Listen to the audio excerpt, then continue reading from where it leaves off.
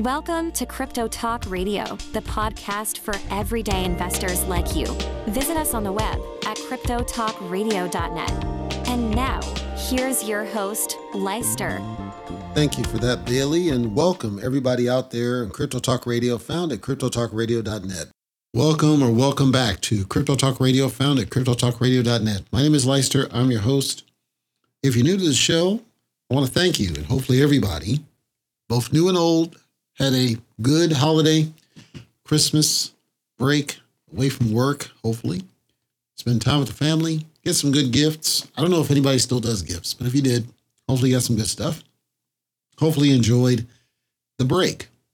And most importantly, I hope you were not staring at your cryptocurrency. If you're staring at your cryptocurrency, it's going to upset me, just to warn you.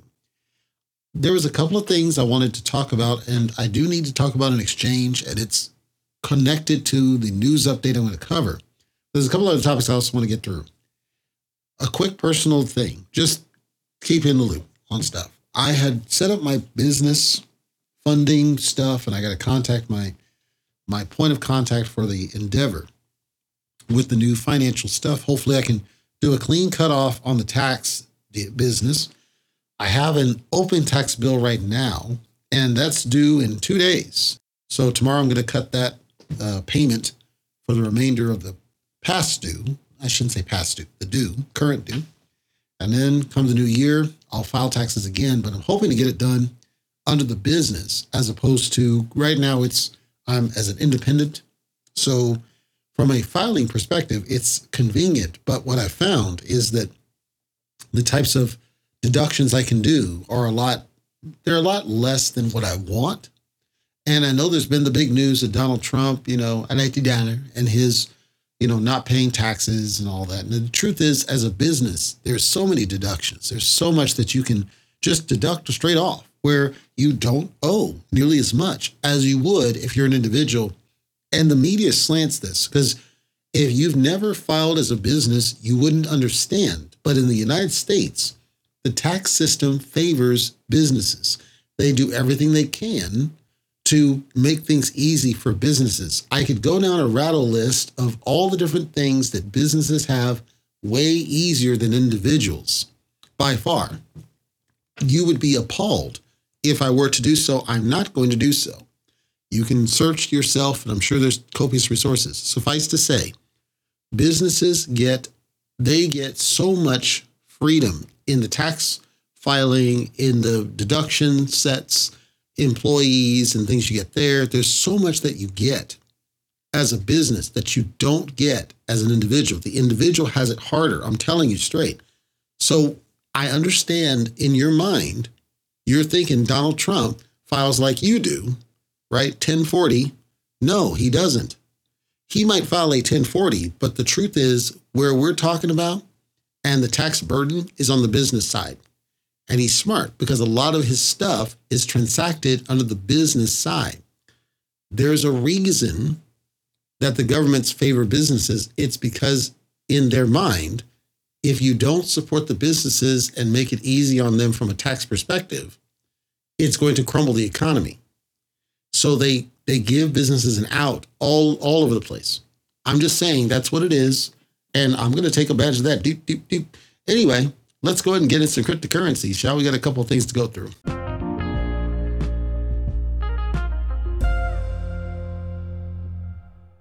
Right up the jump, let's talk some numbers. Coindesk.com, if you want to follow along. And I'm looking at Ethereum, and I zoom out to the month chart, and the month chart shows me potentially that we're headed back up. I expect that we're headed back up, but we had a rough road getting there over the past couple of days. We had some upward momentum. We lost a lot of that upward momentum.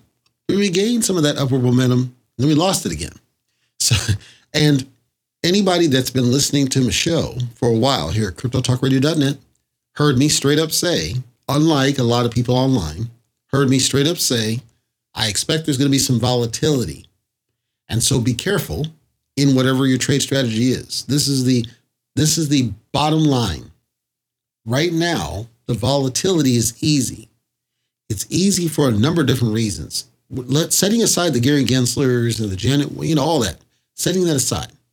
you also have to understand that at various levels of this business, there are sell pressure that we have to fight through, aka resistance.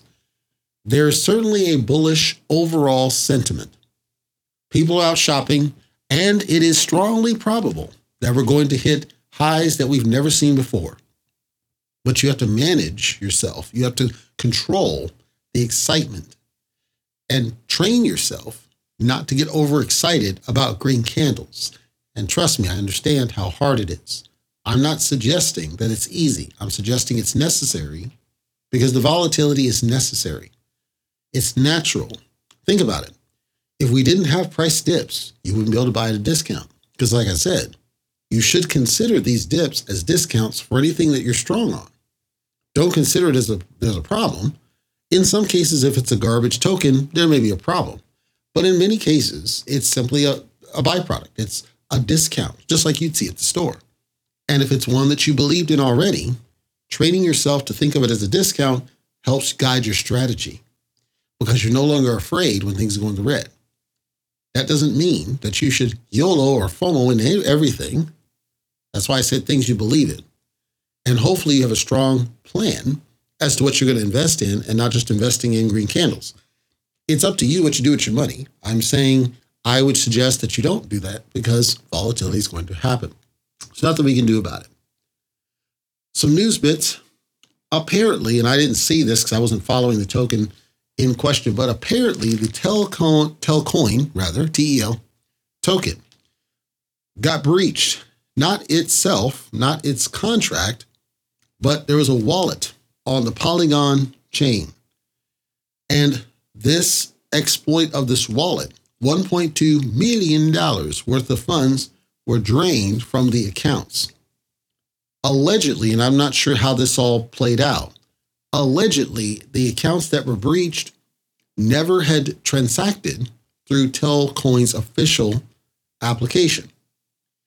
I don't know enough details about why that would be, how that could possibly be.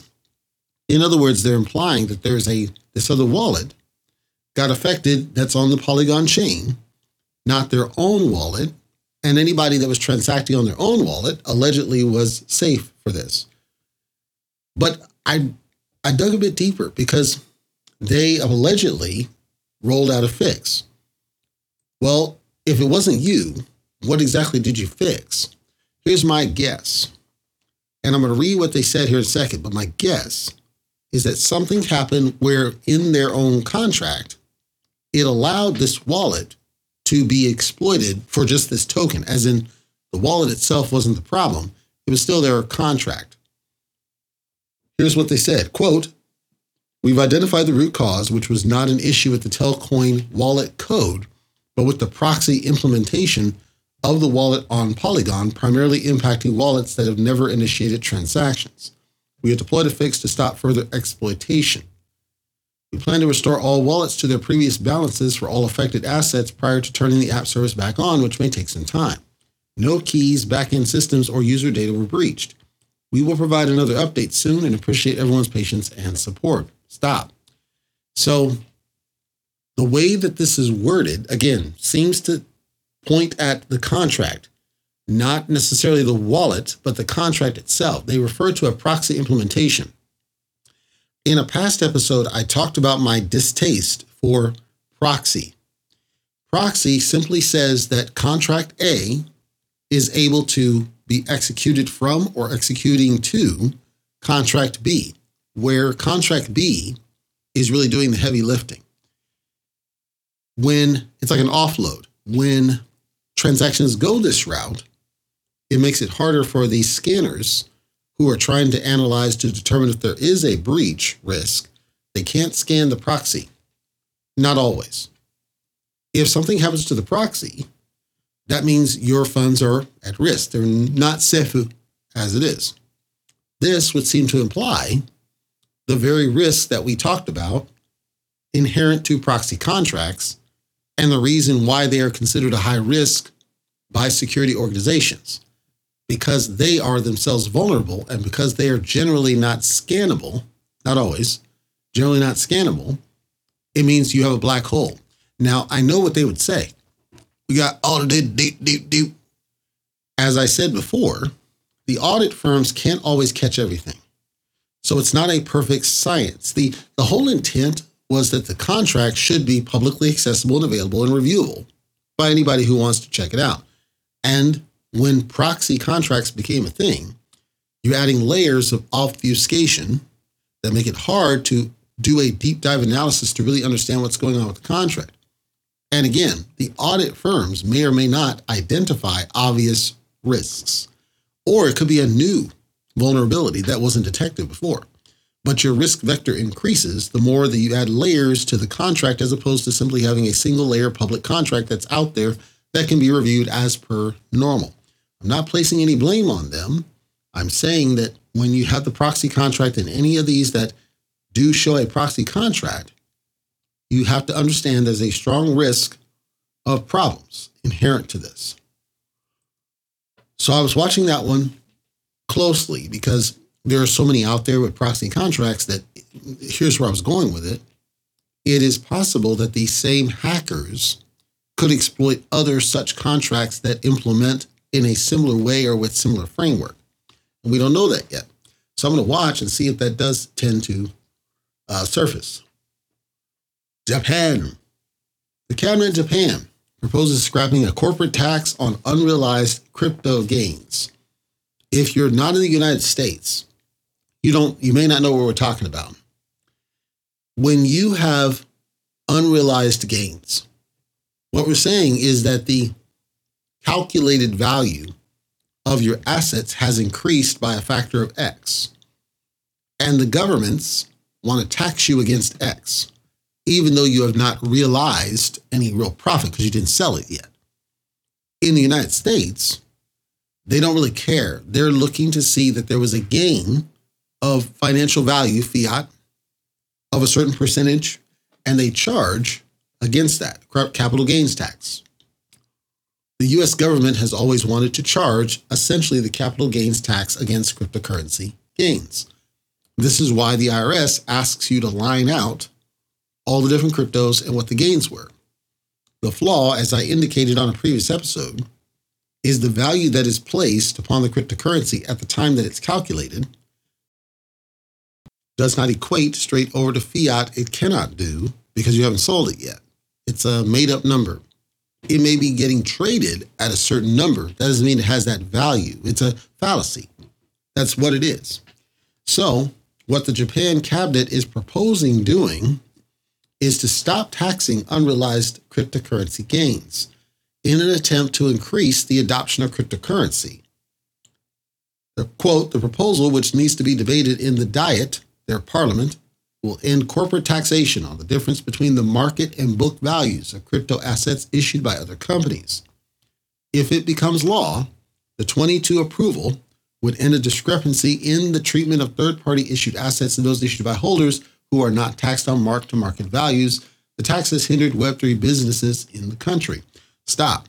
So, unlike in the United States, what this is essentially saying, when it says difference between the market and book value of crypto assets, this is specifically targeting corporate. In a past episode, I talked about the fact that companies, by and large, are expected to pay taxes on unrealized gains, but they're not allowed to deduct unrealized losses. And there was a lobby in order to make it fair.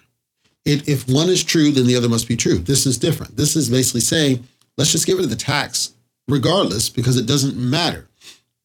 When it says difference between the market and the book value, by identifying that difference, you're identifying that there was losses, especially like Bitcoin, there was loss that took place. And as a result, the books look different just because it's so-called pumping right now does not necessarily equate to a gain in the business's bottom line. Seems logical, right? Of course, the United States doesn't want to hear that. They want to tax you deep. I'm just calling it out because I thought it was interesting to see that this all of a sudden became a thing. I think it's good, but I think it's interesting that it became a thing all of a random sudden. News out of the way, let's talk about an exchange. Shout out to Geechee from our Triad community. And I needed to talk about this exchange because it tied to some news also that happened, unfortunately, over the past couple of days. And I wasn't following it close because I thought they were crap anyway. But since it's relevant, let's talk about it. MEXC Global. There was some shady business happening with MEXC. MEXC has since come out and denied what has been stated. However, screenshots have been given, tweets have been given. There's a lot of smoke behind this one. I'll bottom line and summarize as best I can what appears to be happening, and I have no evidence because I'm not in MEXC, nor would I ever be. I talked on an older episode. People get in centralized exchanges and they don't read the terms and conditions. But vast majority of the exchanges, if not all of them, have three things in every single one of them. Three things are listed in their terms. Number one, essentially, they control the crypto. It's not your wallet. You don't own it. They own it. And they're your custodian for your assets. Every last one of them basically says the same thing on the centralized side. That's why it's centralized. Number one. Number two, if you misrepresent anything about the information that you gave them, they reserve the right to close the account. Pretty much every last one of them says the same thing. Number three, and this is where this fiasco came into play. I called crypto a casino.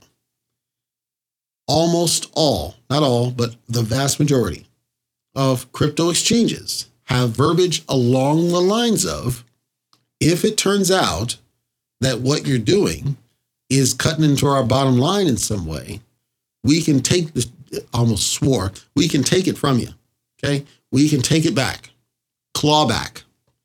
So because people don't read the terms, they don't understand that the crypto exchange, the assets that you give them, essentially, you no longer own them, number one.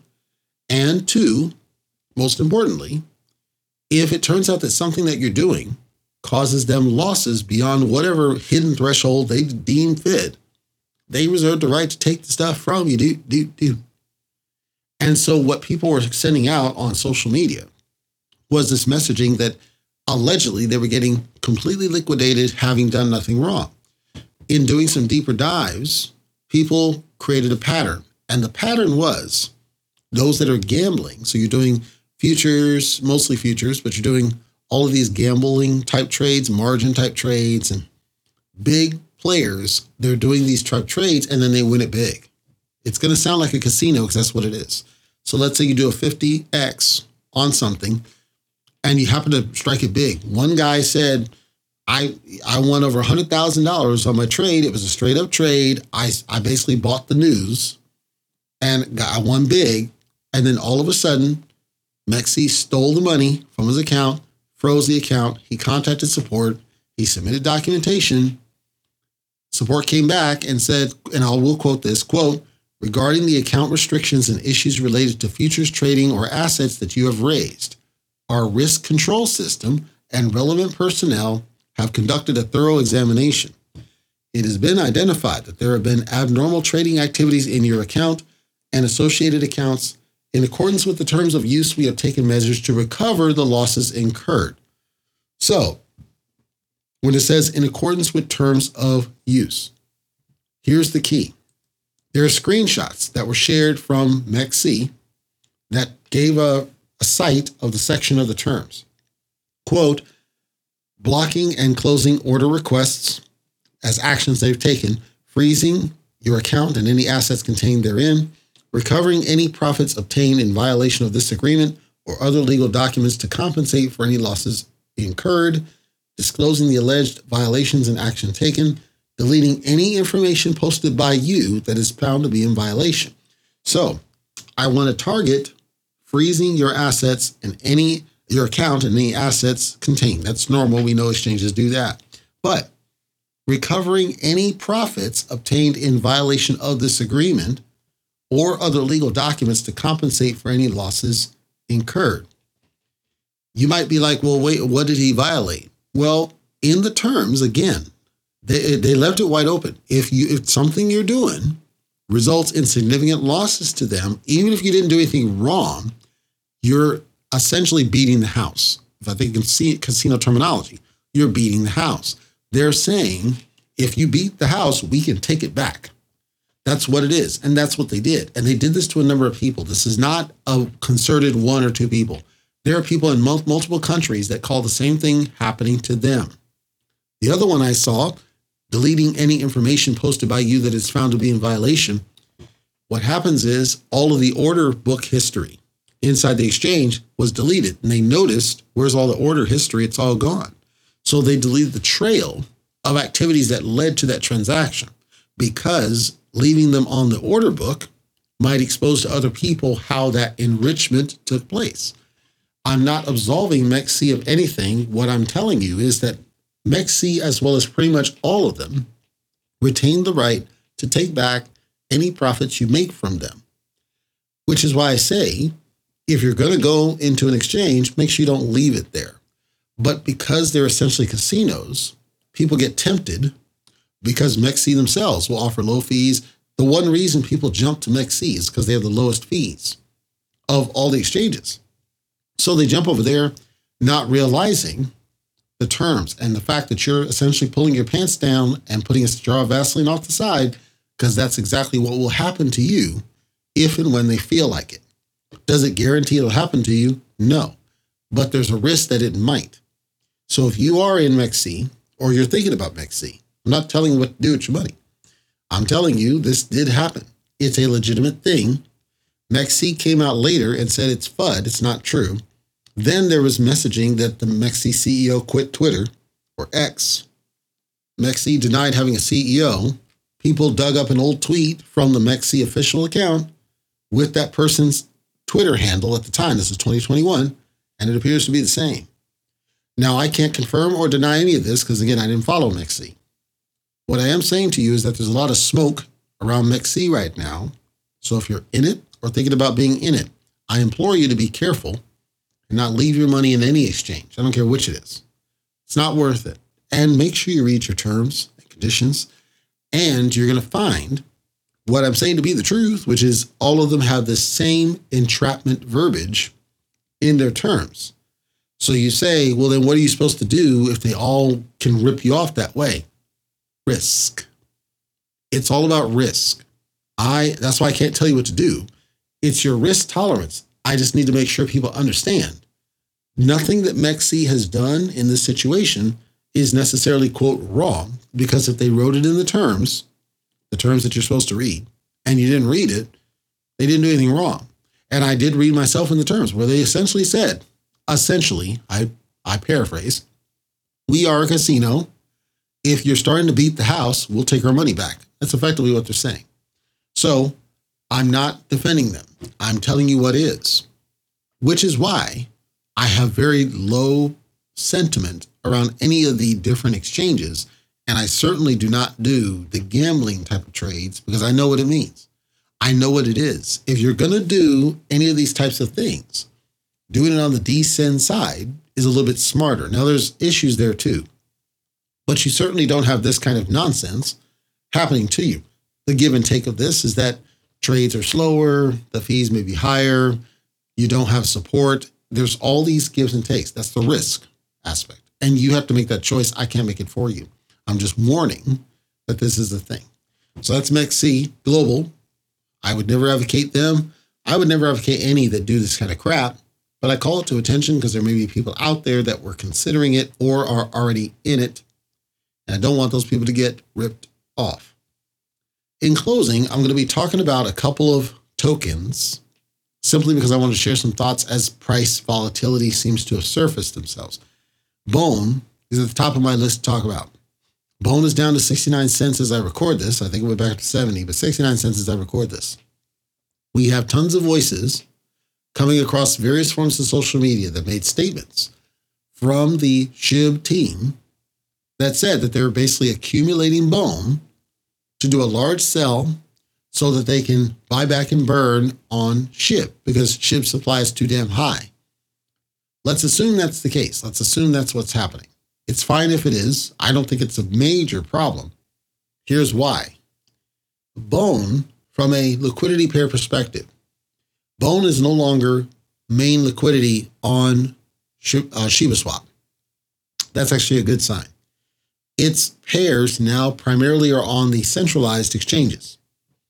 The reason I think that's generally good, irrespective of this allegation made about selling bone, the more centralized exchanges something with this low of a supply get on, the more activity, the more volume, the more awareness is going to be in place, especially if each of those exchanges start to do their little giveaways and all those things for loading up. The missing piece is Shibarium Connect, to where you can transact, as in withdraw, deposit, from Shibarium to Shibarium from the centralized exchanges, which requires them to integrate Shibarium into their technology. The vast majority have not done so. The net result is that most people who are transacting bone are still doing it on Ethereum. The reason that this delay of timing of getting this done is so vital as a key as to why things are going south, Ethereum's gas is starting to spike again, just like it did in 2021. I noticed the estimates. It's getting up to $70, $80. It doesn't actually charge that. I'm saying the estimates are going up. Meanwhile, you got BNB over there, and it's like 3 cents, and Polygon's free, and Phantom's free. And I have an update on a Phantom here in a second. But and Shibarium, we know, is basically pennies, if that. So the urgency of getting Shibarium integrated starts to jump. Seeing that it's not happening, seeing that it's not on Binance, seeing that it's not on Coinbase, seeing that it's not on Kraken and so many others, is causing negative sentiment in the community. And I don't know that that's going to get resolved by the end of the year. I'm pretty sure it won't. So then what happens in 2024 when we actually start bull running? Will Bone be left behind? No, because it's still going to be paired to Ethereum in certain of the pairs, especially if the pairs are primarily on the centralized exchanges. The Decent side, so Uniswap in this case primarily, will also have its pairs. And we have to look at that and we have to see what that affects price movement, because we don't know how high Ethereum is going to go. But it's something to look at. It's something. It's not everything, but it's something. It certainly is worth, I think, the analysis. And my last, I talked about Phantom, and some listening to the show may have come from the Libero ecosystem, which was an absolute cluster of a mess. But it might surprise some of you to understand there's, I didn't know this, but apparently am a whale in Phantom Libero. You know, the one that they left alone, the one they didn't screw up, except, they killed off the wrapped Phantom rewards because it was running out of money. I actually think it was a smart move, because since they did that, Phantom Libero has not been running out of money. But apparently I'm a whale on the Phantom Libero side. Now, it doesn't take a lot of money to be a whale on the Phantom Libero side, because the vast majority of whales sold out of it. There are still some, but nowhere near what there used to be.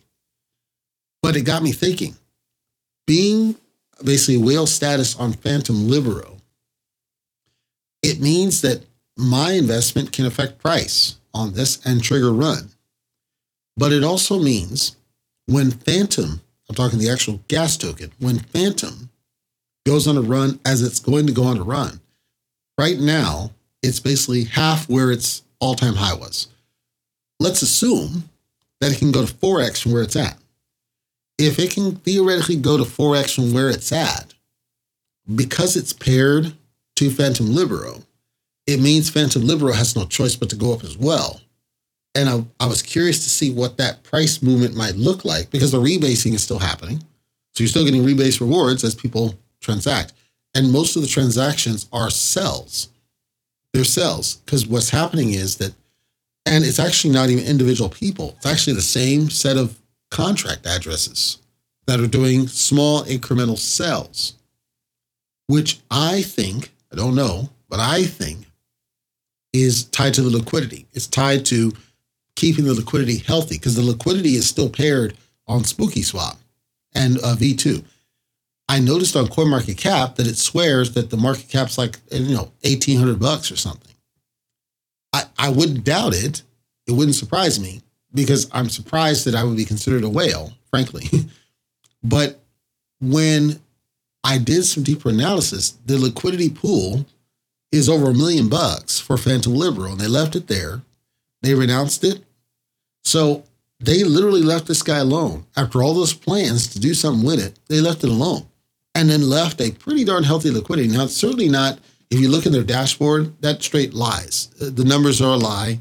And when you go to FTM Scan, they're wrong. The numbers are wrong. The numbers are wrong.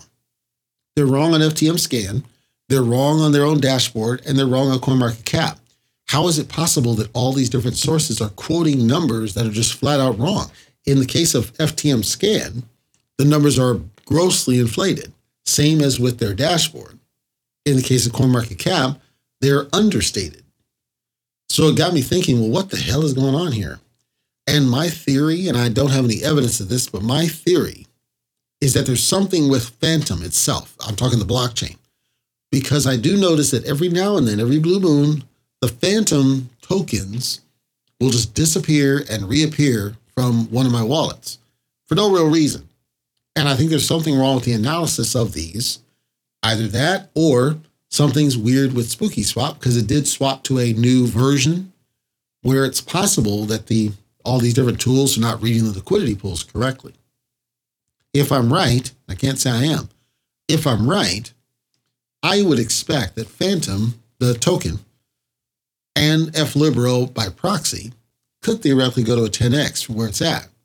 If it goes to a 10x from where it's at, that's a lot of money for a very small investment in FLibero. Now, there is a sale tax, but even with the sell tax, it's still a pretty good take if this turns out being something, considering that nothing's happening with it. It's not being transacted, just like Libero. It's not really, I mean, it is. There's still cells that are doing the rebasing, but I'm saying on the basis like it was before. That's not still happening.